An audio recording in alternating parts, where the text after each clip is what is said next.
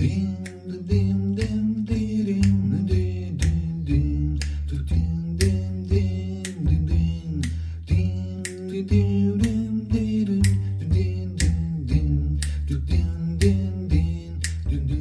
in the family or among friends, when you talk about money, that's where the friendship or the solidarity ends. And here we were talking about very serious amounts of money.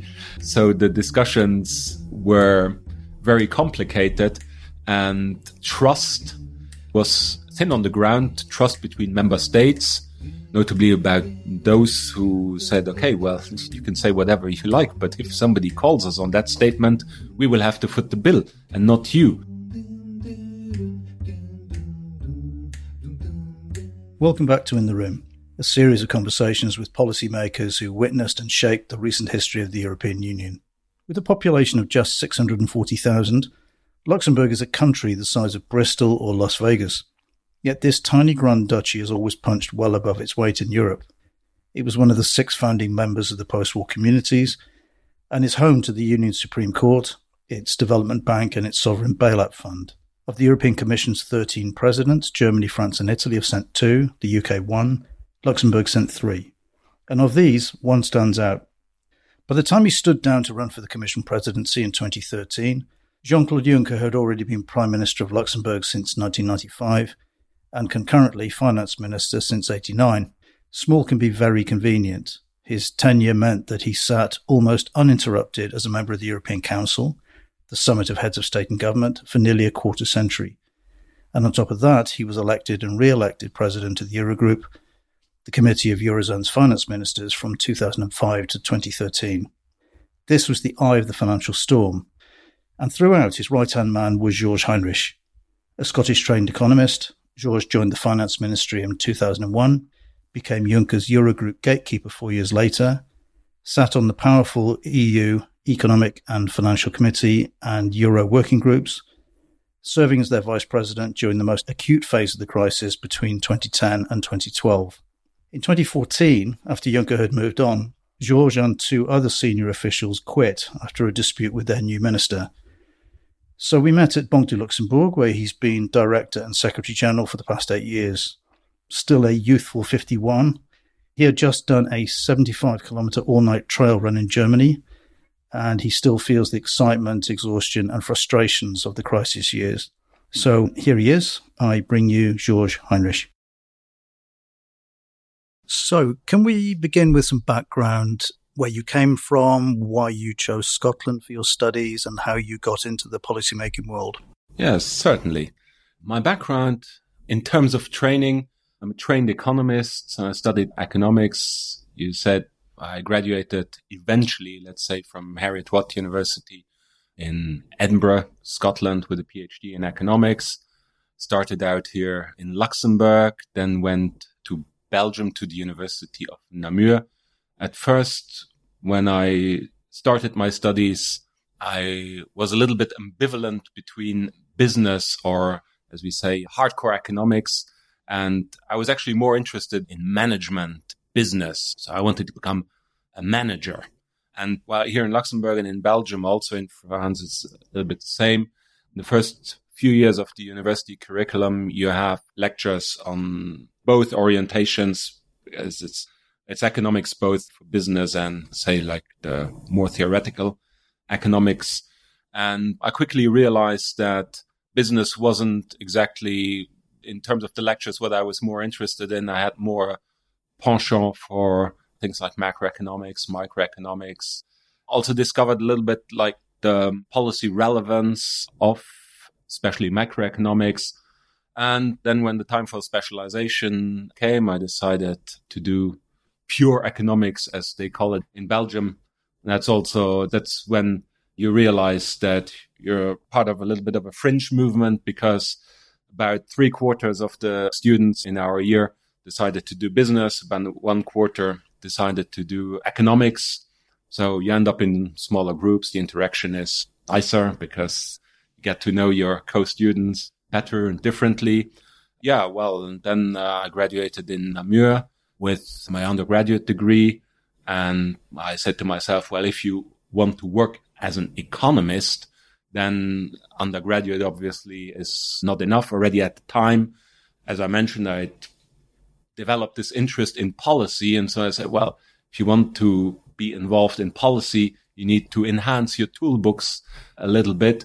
So I decided that I wanted to move to the UK for a postgraduate degree, looked at various destinations, potential destinations in the UK. Didn't really want to move to London because it didn't seem to me like a destination where you would want. I mean, London is probably cool, certainly for a weekend, for a week, probably even for a year.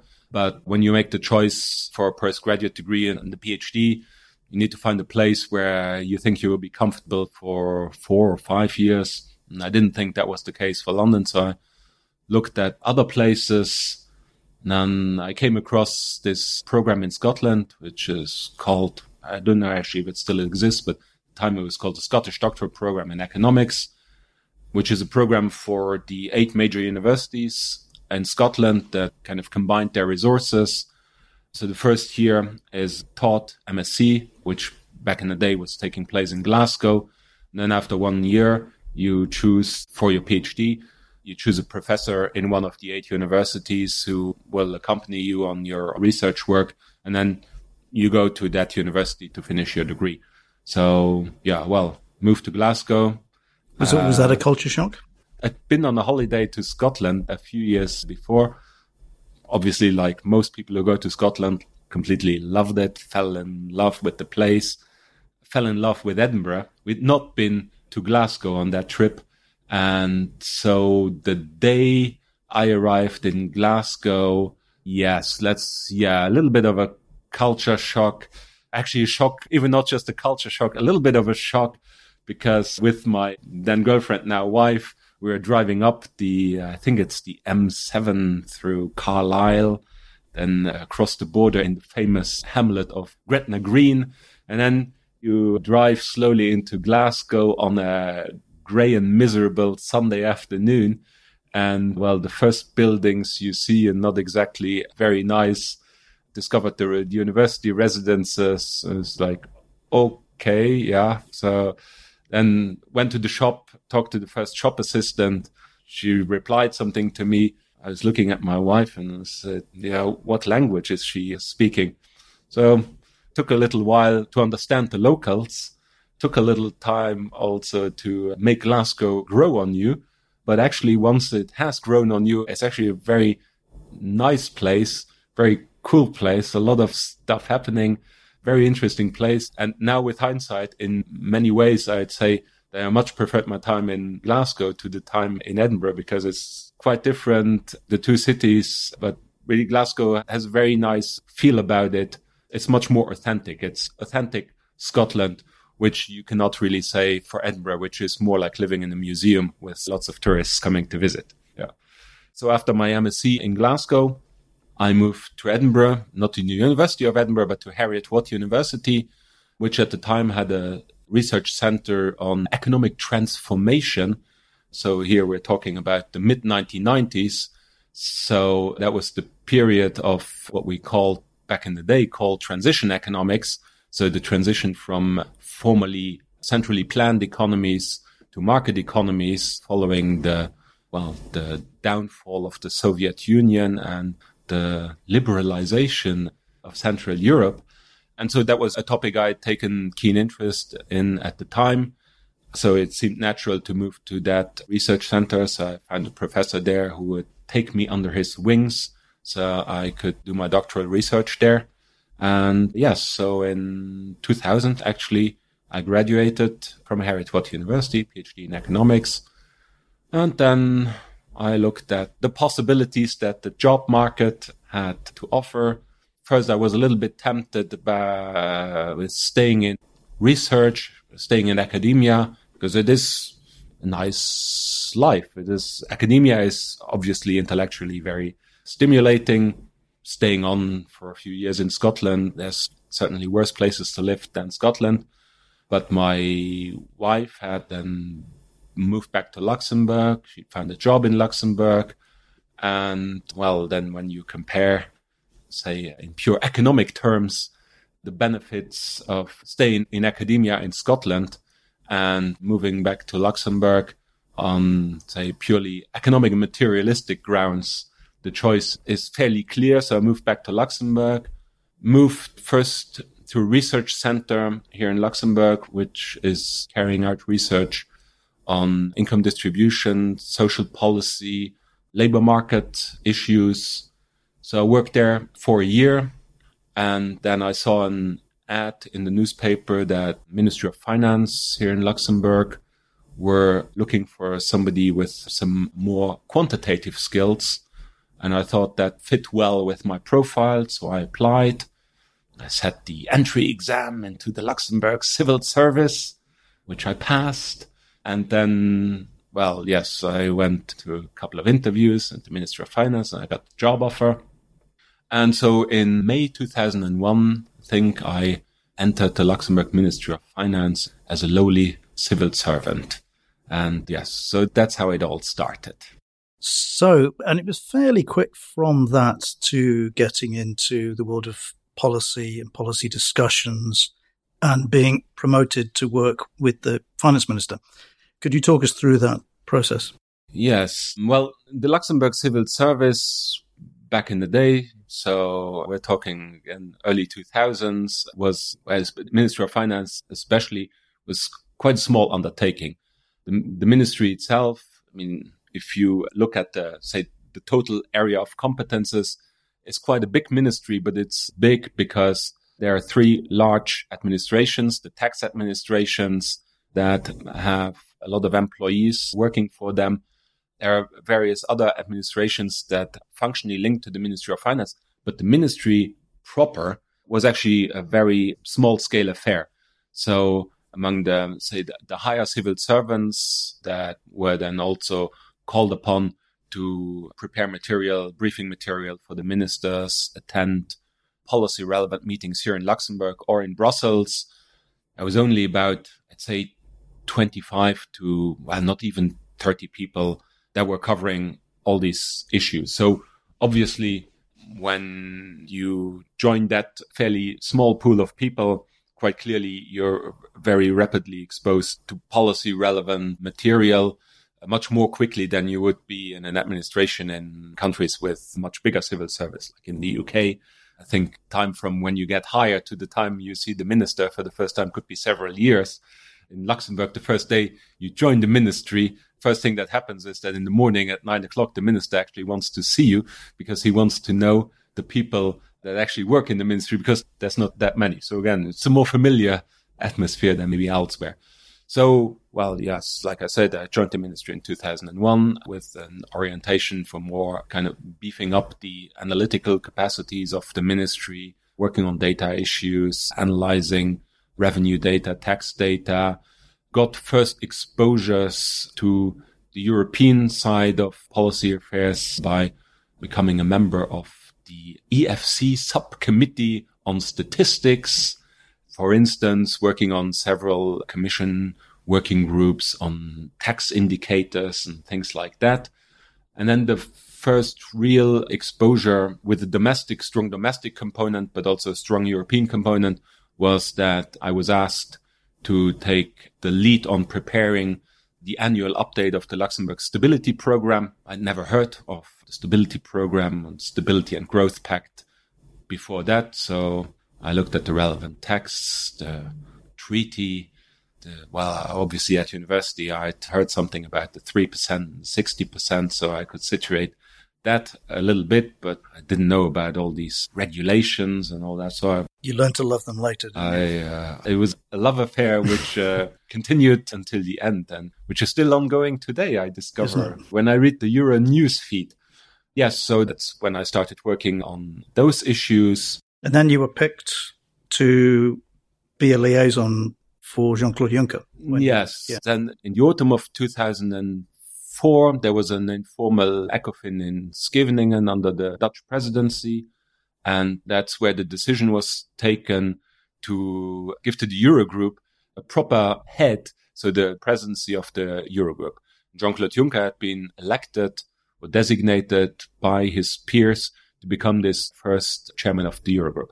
At the time, well, it was the first president of the Eurogroup. So it was more meant like a symbolic gesture, somebody to take care of the Eurogroup.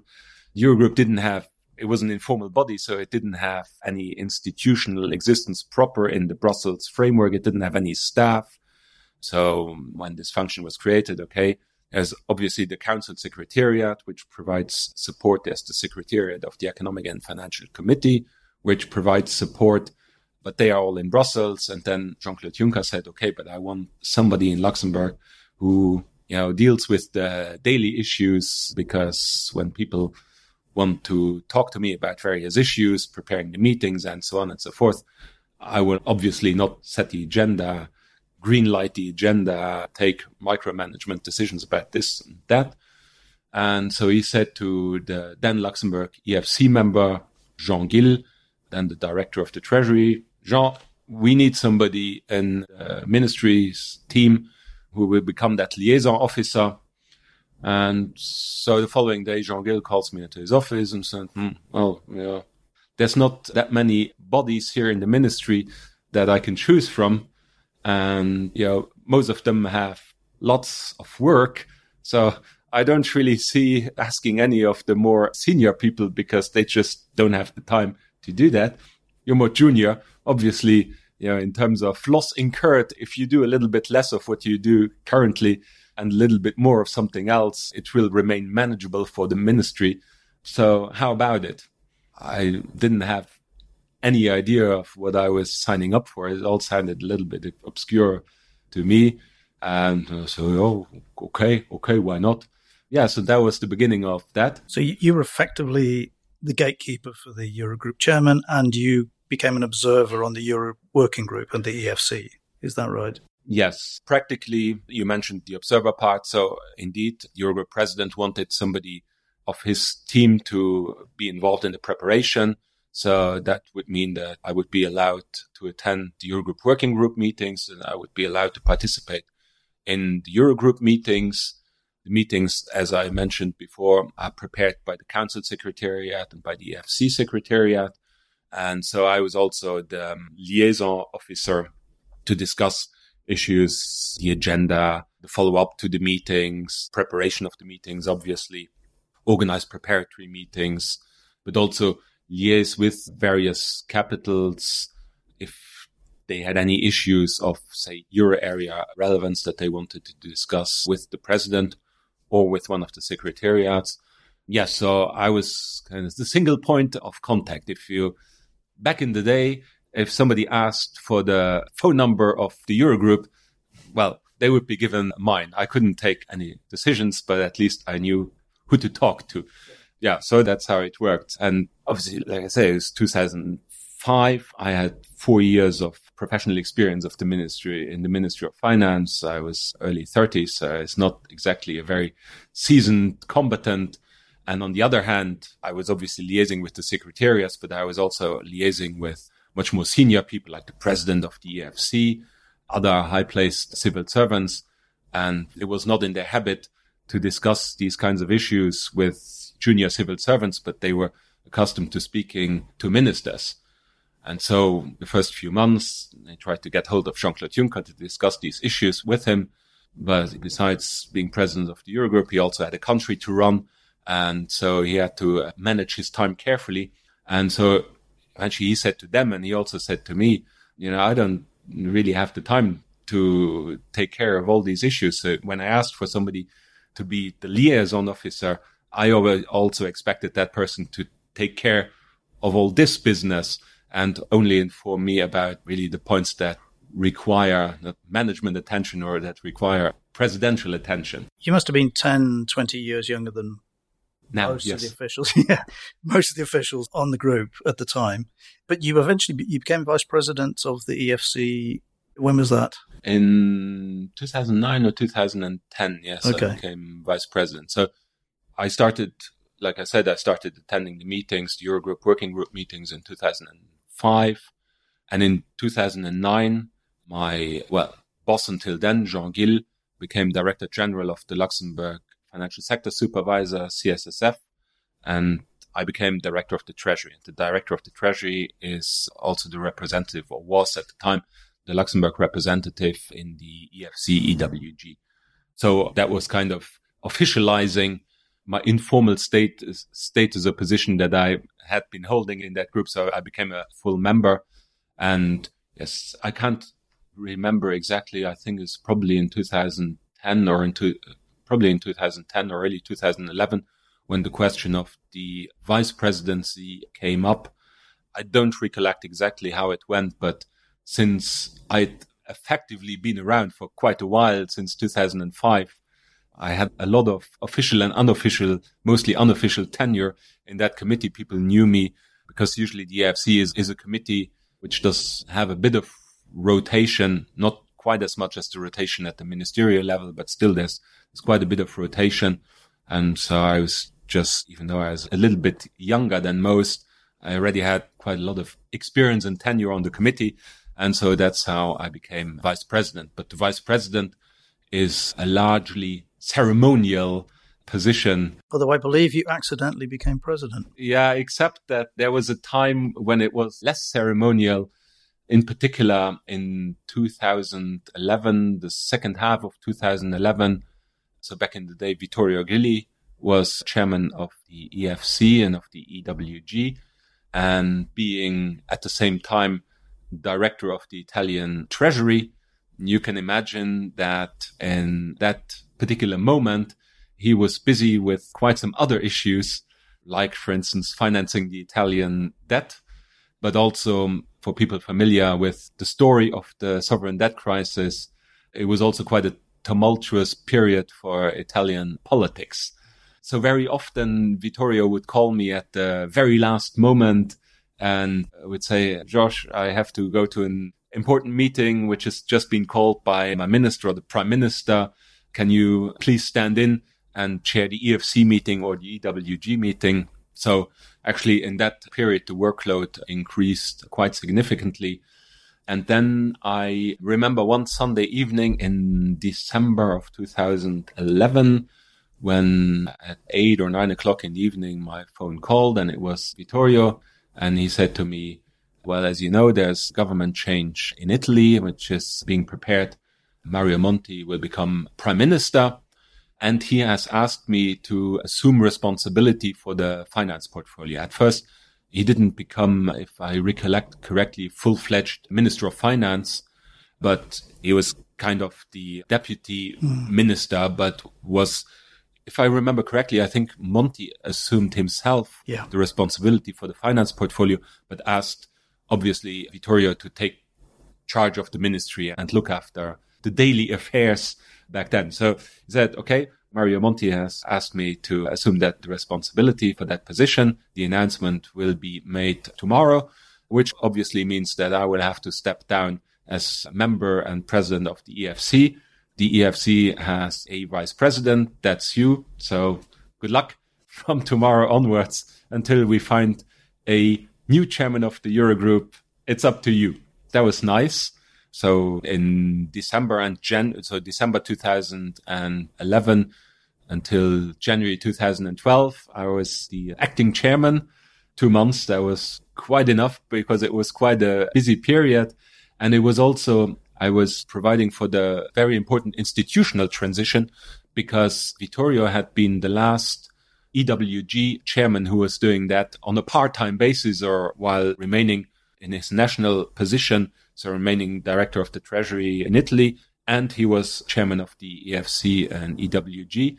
And shortly beforehand, we had decided that the EFC and EWG would receive a full-time president.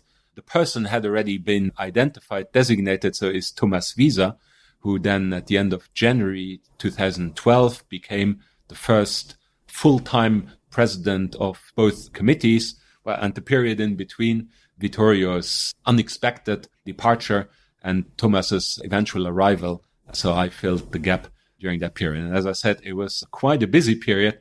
So if anyone asks the question if it is warranted that these committees are chaired by somebody who is doing that full time, I can quite certainly confirm that that is the case.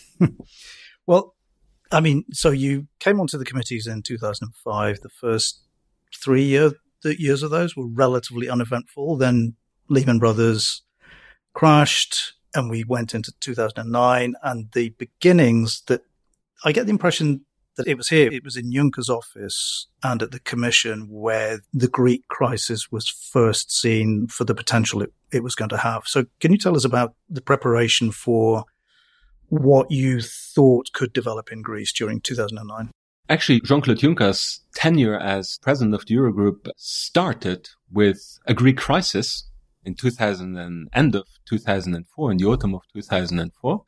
And, well, it was quite premonitory in a way, and maybe the significance of the event was substantially underestimated at the time. This was the time when the scandal about the Greek statistics erupted. Because I still remember that this was one of the first issues that I was asked to deal with. We had meetings with Joaquin Almunia, who was back in the time the commissioner also in charge of Eurostat. The discussion at the time, or the accusation, which was later substantiated, was that Greece had submitted, let's say, false public finance statistics at the time of meeting the entry requirements for the Eurozone, that deficit figures and debt figures had been actually much higher than appeared in the books, and so that the entry into the Eurozone had been validated by the Eurogroup on false premises. At the time, that was a communication, public relations issue, not so much an economic issue. Well, like I said, with hindsight, we should have known better, because this issue and its full ramifications exploded in our hands in, like you said, in 2009 and 2010. So it did come back with a vengeance. But you're right, also the first few years were a little bit of I wouldn't say a low-key affair, but in terms of drama, it was relatively low-key. It started out with a lot of drama in 2005. The first semester of 2005 was Luxembourg presidency of the Council. That wasn't the reason for the drama, but the reason for the drama was that under this presidency, the Council was supposed to reach an agreement on a revised Stability and Growth Pact. So we managed to get that agreement. The agreement was reached at the March European Council, and even before the end of our presidency, at the end of June, we even managed to get the regulations, finalize the regulations, and even get them published, still with Jean-Claude Juncker's signature as president of the Council under at the bottom line. So yes, that was a lot of drama at the time, a lot of very difficult discussions with Berlin. Gerhard Schröder was chancellor at the time, and the German position on public finances, on deficits, was quite different back in the time than now. Actually, completely different. The discussions, to anyone who's following the discussions nowadays and is a fine observer of German positions, you would present them the German positions from back then, and they would say, impossible that we're talking about the same country. And then, well, like with all these discussions on governance and public finances, obviously France is a significant player. Italy was also defending a number of very, positions with quite a few red lines. Poland already at the time was very vocal on the pensions issue. And you had the usual split along council fault lines with those who are a little bit more dovish on public finances and those who are a little bit more hawkish. So it wasn't all that easy to reach a compromise. And I think the compromise that was reached back in the day, so in 2005, received a lot of criticism afterwards, a lot of it justified.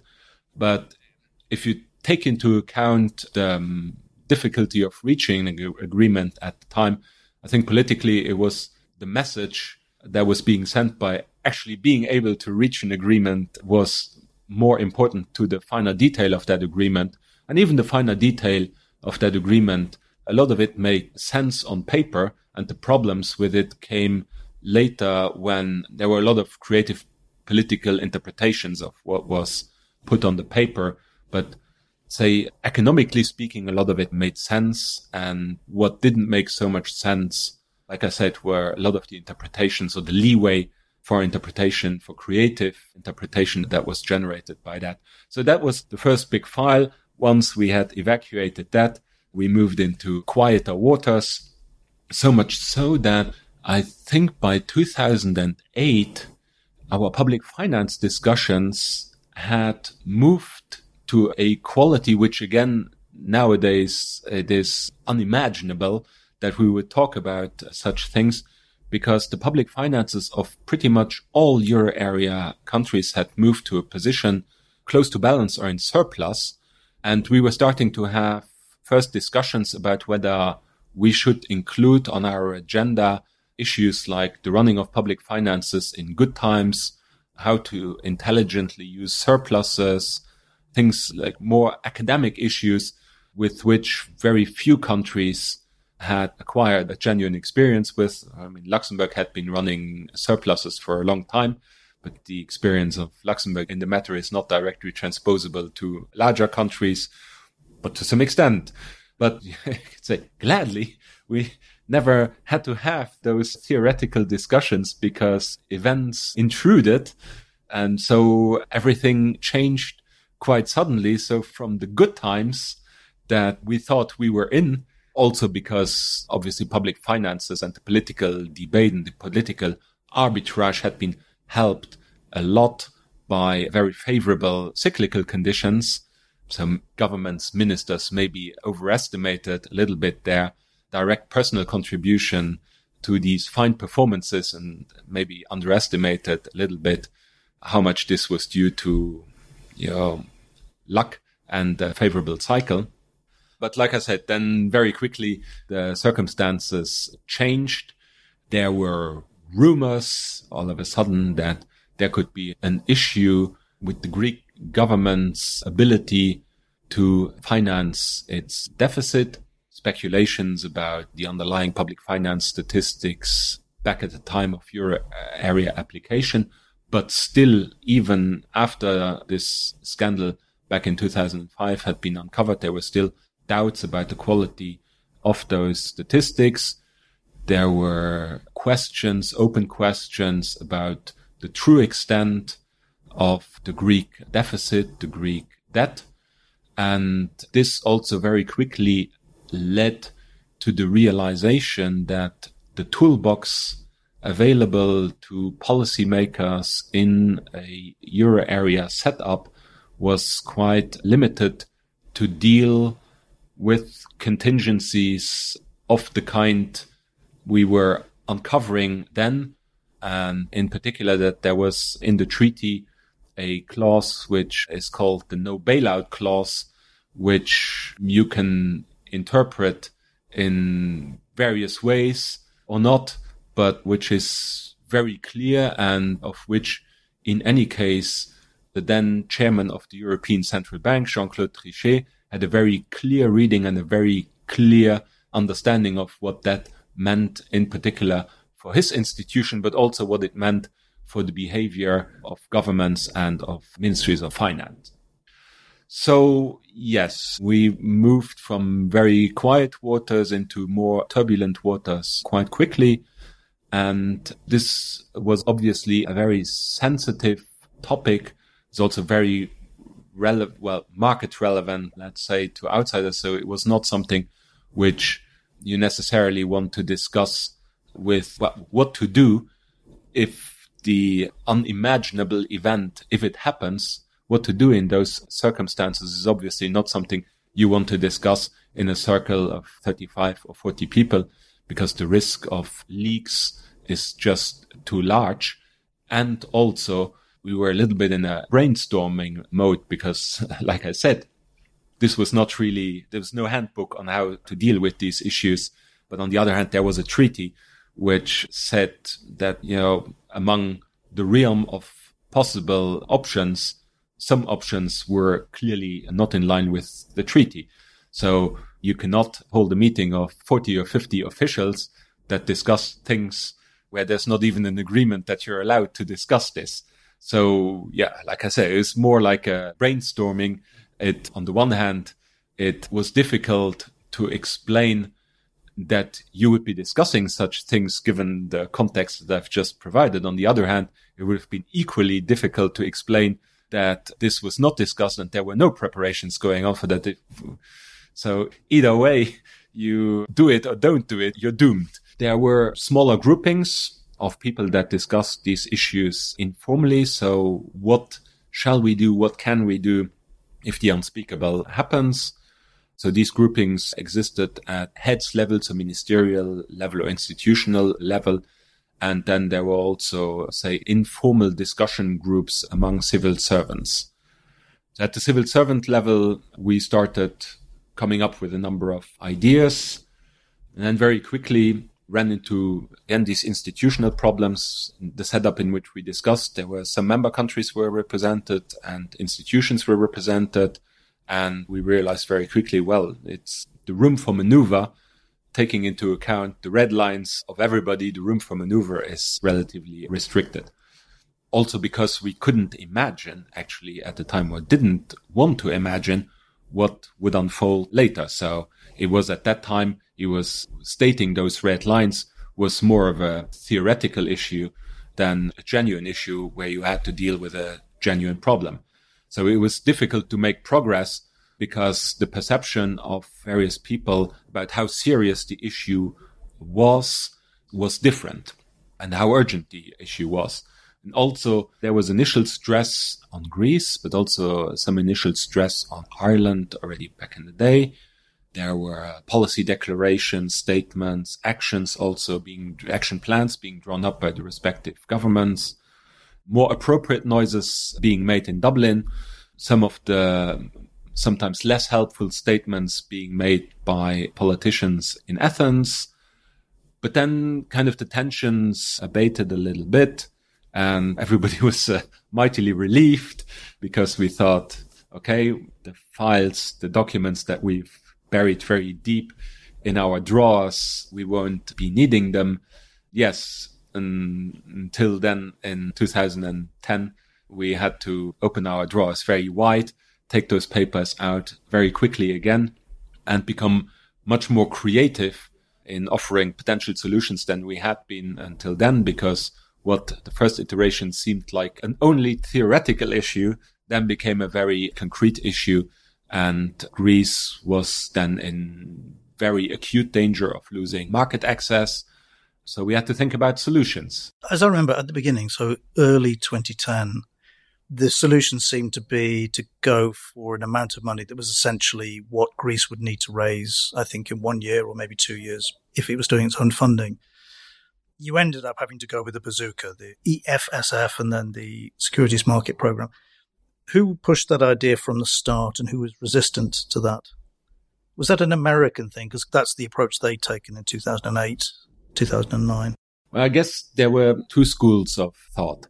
One was, you could say, do it the American way. Let's put out some large amounts. Let's say, somebody said it a few years later, we will do whatever it takes, or read my lips, or whatever. So you make one of those bold statements. You don't say, I put the money on the table, but you say, I will eventually put money on the table if you make one of those bold statements. Effectively, the markets calm down and the crisis will not occur. And then there was the other school of thought that said statements like that are not credible because somebody might ask you, show me the money, and we haven't discussed the mechanism for showing the money. We haven't discussed anything. And also some countries worried that if the show me the money call comes, that it will be addressed to them in the first instance, and that the burden sharing to show the money will be asymmetric, to call it like that. And then obviously from that stems a whole raft of political problems, because here you're not strictly speaking on the territory of European fiscal policy. So here you act a little bit outside of the established procedures. So all the countries that engage in whatever it is we were discussing, you need to get parliamentary approval. You need to secure domestic support for this. And also here the perception in various capitals was that in some places this was easier to secure than in other places. And so all this meant that the whatever it takes approach was discarded, that the discussions then went on to, yes, we will help Greece provided Greece helps itself. This had a certain attraction. This was appealing to some parts maybe of the people and institutions listening or observing the euro area. But quite obviously, the appeal of this type of communication and also of this type of policy making, the appeal of that was lost on financial markets. And I think they interpreted these signals as not sufficiently clear. And well, then one thing led to another. Markets, whoever those famous markets are, but market participants repeatedly asked for more details, and ministers, heads of state and government and institutions routinely provided less details than market participants asked for good or for bad reasons, because regardless of whether the details were available or not, sometimes they were just not available or had not been discussed. But we entered a cycle, I'd say, of repeated disappointment of expectations of what market participants wished that the Eurogroup would do or would say, and they didn't see it or they didn't hear it. So this cycle lasted for quite a while. And once you're in a logic like that, it is very difficult to get out of it. And I think we try to break this cycle several times with a comprehensive approach, and then a very comprehensive approach, and then the ultimate comprehensive approach.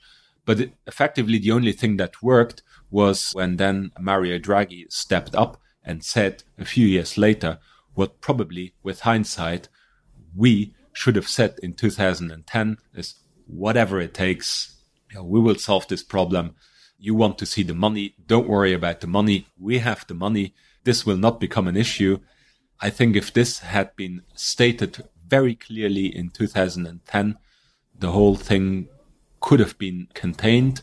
The fact that it hasn't been contained, yes, cost a lot of money for everybody, cost a lot of energy, and also led to a great deal of misery and very adverse social impacts, not only in Greece, but in quite a few other countries, and actually for a genuine, I think what microeconomists call a genuine deadweight loss to everybody, because a lot of money had been spent, which might have been spent more wisely and for better causes otherwise. So yes, this was an interesting episode, which I think with hindsight, obviously one is always better informed and would take better decisions with hindsight. But with hindsight, I think in communication terms, this wasn't handled quite as good as it could have been. And I think we could have saved ourselves a lot of trouble by communicating more shrewdly at the time. I think, as you say, this is easy to have perfect hindsight on this now, because nearly all of you did believe that you wanted to keep the Eurozone integral. But a number of you, Germany in particular, the German government at the time in particular, I think didn't trust the European Commission, didn't trust themselves to be able to enforce conditionality on the Greeks, and therefore they didn't want to give that guarantee. Was there a way of combining the ultimate guarantee with a workable conditionality for the Greeks and for the other crisis countries? It's true what you're saying. So the issue here, we had an issue of trust at several levels. And it's also true, even I myself, my own position in the discussions on Greece, I was personally also torn between this issue that some of Greece's troubles, or actually all of Greece's troubles, they brought it upon themselves. I mean, it wasn't the Eurogroup which forced them to do any of these things. I mean, run enormous deficits and forge the numbers. They did that themselves. So that was one issue. And I would also qualify myself rather as a, say, maybe I wouldn't say I'm a fiscal hawk, but more a fiscal conservative. And yes, that also bothered me personally, this aspect of, okay, so what do we get in return if you ask the community to help you? You also have to help yourself. You cannot just ask, we have created a huge problem for everybody else. Now solve the problem for us. You could summarize it a little bit like that. They also had a bit of an issue with that. On the other hand, you have to be aware that, well, this is typically on an issue of huge negative externality for everybody. So the job of the euro area was also to deal with that externality and to make sure that we would find a solution, or let's say if you're discussing at the level of the Eurogroup, your focus or your policy objective must be, say, the welfare of the euro area. And if in politics and in policy, you're typically in an area of not, well, very rarely first best, but second best or sometimes even third best. And then you have to say, okay, at least give consideration to the fact that, okay, maybe here I do something with respect to Greece, which short term relinquishes a little bit the fiscal discipline that we ask Greece to exert.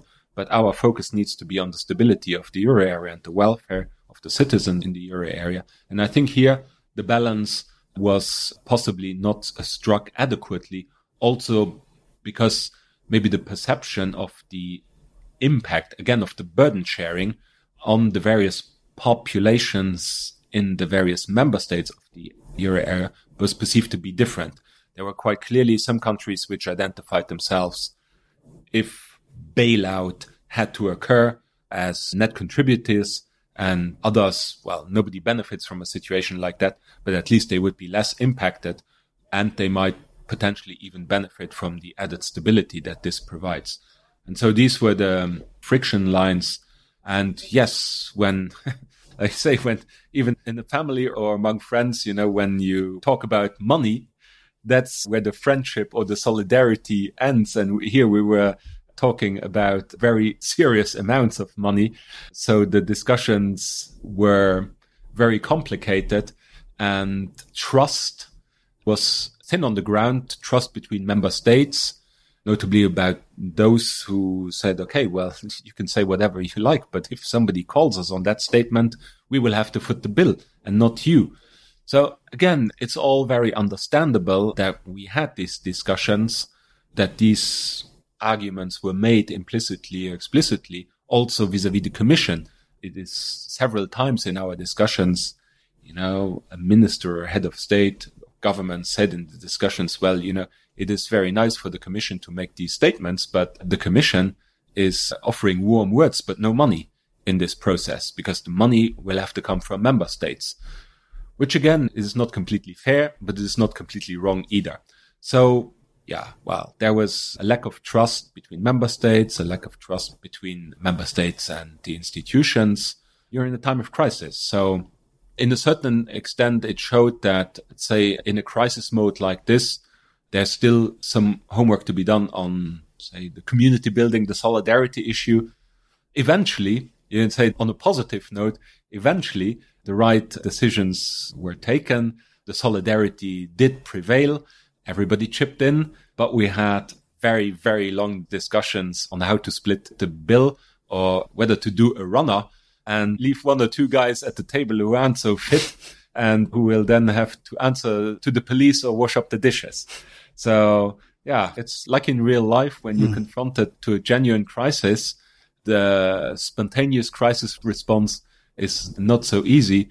And if you're a group of 15 or 20 decision makers or friends around the table or family members around the table, hammering out a compromise will take some time, and the approaches are not always the same. Those of us who were following this very closely at the time, but from outside the room, often thought that you guys had a fiendish strategy going on, 15 side chess and all that kind of thing. I mentioned this to you before and you laughed. So did a strategy develop at all? There were numerous strategies. Yes, we changed strategy from time to time. Then sometimes there was confusion about what was tactics and what was strategy. Not everybody had followed the same strategy or the same tactics.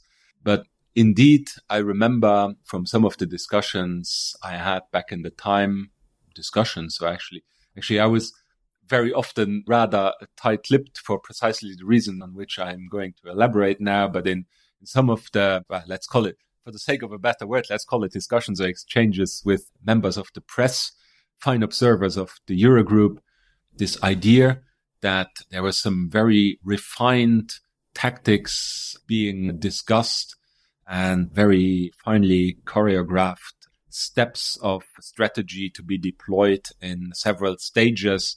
So very like deep strategy. So then sometimes journalists called me after a meeting and said, okay, I don't really understand the outcome of the last Eurogroup meeting. The only explanation that I can find is that, this minister accepted that because as a trade-off from another member state or another institution, they got a commitment that this was. I listened to that and I said to myself, oh, damn, if only we would have thought of that. That would have made a good story.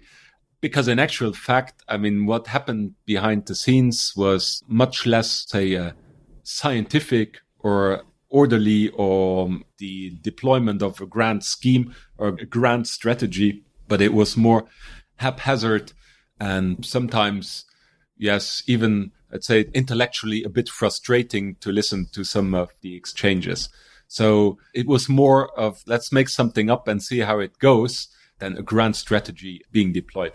There are obviously some of the key decisions that have been taken, which you could say, okay, that's a real strategic decision, which was then also followed up in terms of implementation. The very fundamental decision ready to provide financial assistance, the decision to set up EFSF and then the ESM. So these are real watershed moments where genuine decisions were taken. But a lot of the more, say, technical arrangements underlying the big strategic moves, their discussions were sometimes, like I said, a little bit intellectually frustrating. Sometimes you wonder where you had ended up with. And I think it's also the fact that to some extent you can understand the underlying motivation. Namely, we were talking about really, really big amounts of money with potential huge political ramifications. And so ministers didn't feel very comfortable because they are they are accountable to their governments, to their parliaments, to the populations. They are accountable for what is decided there. They didn't feel 100% comfortable to leave all that nitty gritty up to like civil servants like us, the EWG and the EFC, unelected bean counters, who then take these huge decisions. So they wanted to get involved in the nitty gritty. Only ministers, I guess in your lifetime you've met one or two, and that's not saying anything about their character, but they don't have the time for all this nitty gritty. They don't have the patience for it either, yet they asked for this. And so no wonder it ended up in one or two a little bit of, say, more acrimonious discussions, because the topic and the audience don't match spontaneously. Yeah. So that was a little bit complicated. Again, like I said, I think I can understand the underlying feeling that we're talking about really important issues. So you are accountable and so you want to be involved. But again, here's the issue of trust. Just make sure that the people that you actually send to the meeting have your best interest at heart and let them hammer out the finer details of the agreement. This is not ministerial level stuff. Yeah. Well, to wind up, this could be as long or as short as you like to explain, but something you worked on, as you pointed out, right from the beginning, the reform of the Stability and Growth Pact. You also worked on the drafting of the Fiscal Compact, which is now being unpicked in the latest iteration of the rewriting of the fiscal rules. Looking back, do you think the fiscal rules have worked? And do you have any worries about the way it looks as though the latest reform is going? Have the reforms, or has the Stability and Growth Pact worked? I think the answer is quite easy, simple, quite clearly no. Am I surprised about the current discussions, for instance? Again, no. It's quite natural that the discussion would resurface. Am I surprised that at the current juncture, we're talking again about making some marginal adjustments to some articles in a regulation, the treaty, about what is part of the deficit calculations, what is not? Am I surprised about that? Yes and no. I'm not surprised because I know the process, I know the institutions, I know the people involved. So I'm not surprised that this is discussed. On the other hand, I am surprised that this is discussed because it's quite clear from where we are today that drawing a transition path from where we are now to anywhere near what the treaty says, the 3% and the 60%, and even what is in the regulations and in the fiscal compact, close to balance or in surplus, the transition period is so long, potentially, that I don't know how you can make up this story, the storyline, in any credible way. So, say, as an observer and if I put the institutional side and the political side out of scope, say, this just scrap the whole thing. It has never been credible. Now, with the position we're in, how do you expect to cook up a reform where these remain the cornerstones or at the minimum important elements of a future agreement? How do you expect anyone to believe that this is of any relevance, political importance, or even that anyone will ever think that this acts as a constraint upon their behavior? It's just put the whole thing in a bin and come up with something else. There's just no point in prolonging the agony. Now, of course, the reason why this is not done is that if you start from scratch, it is impossible to say where you will end up. And of course, again, in this debate, you have the more fiscally conservative countries and the more fiscally, say, progressive countries. And the fiscally conservative countries are worried about, okay, at least now we have the 3% and the 60%. And if we open the discussion about that, well, chances are we will end up way more to the, say, it depends on where you look at, but definitely with respect to the 3% deficit, the new objective will certainly not be close to balance or in surplus, but it will certainly go the other way. And with respect to the 60% debt criterion, well, the probability that we end up at 100 is closer to 100 than the probability that we will end up with something lower. So quite clearly, this is not a political discussion. This is a risk management strategy that is deployed here, and to say, okay, well, let's at least rescue those elements, because if we relinquish these elements, we will end up, like in a completely different universe potentially than we are now. So politically, I can understand it, but economically, it just doesn't make any sense. So now then we will make some cosmetic changes to this. On top of that, those cosmetic changes will have to be agreed by 27 member states plus the institutions. So even if the starting point was, say, a more fiscally conservative starting point, you have to factor in a certain, say, amount or percentage for compromise. And still you end up very far from any position that a true fiscal conservative would say this is fiscally conservative.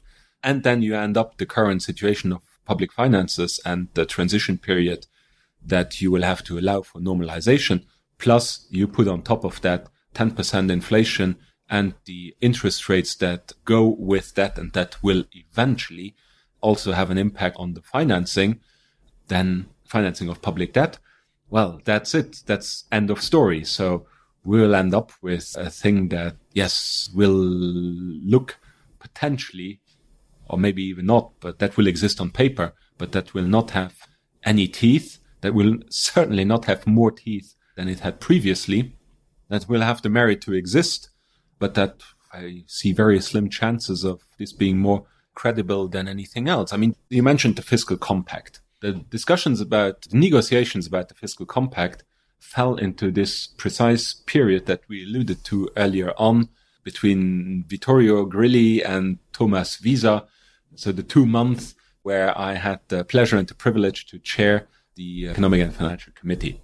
So when the political decision was taken, I said, okay, well, we gather an interministerial conference to negotiate this treaty, and the presidency should be assumed by the president of the EFC.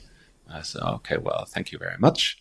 Yes, so I chaired those meetings to the great surprise of everybody, we actually, because everybody said to me, okay, just hold tight until the end of January, until Thomas arrives, and then he will take over and finalize the negotiations. But to the great surprise of everybody and to the great pleasure of Thomas, he explicitly thanked me for taking that thorn out of his side.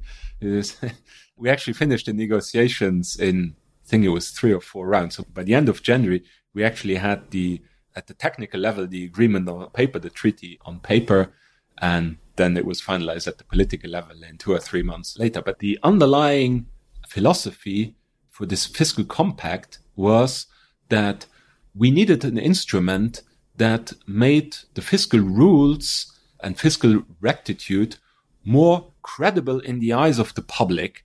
And so it was decided at political level that in actual fact, all the rules that we already had in the treaty and in the rules and regulations of the Stability and Growth Pact, that with some additional hocus pocus had to be put into a new treaty, which would then have to be transposed into national legislation, because if it is ratified by national parliaments and in national procedures, somehow, for some miraculous reason, which I still don't understand today, but that's probably because I'm not a politician, but just a civil servant. But miraculously, apparently, if something is explicitly approved by a national parliament, it is more credible than something which is in the Treaty of the European Union, in the whole rule book of the European Union, which I've heard lawyers saying that is of the same legal quality or even of a superior legal quality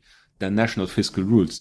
Just the logic of the whole thing just escapes me and says that, well, if we need to resort to gimmicks like that in order to make those rules that we had back then credible, I mean, the whole mechanism to me is already incredible, and how it just defies logic. And it's just, yes, the framework is a framework for fine weather monitoring of public finances, but it is not a framework that is appropriate for enforcement of fiscal discipline.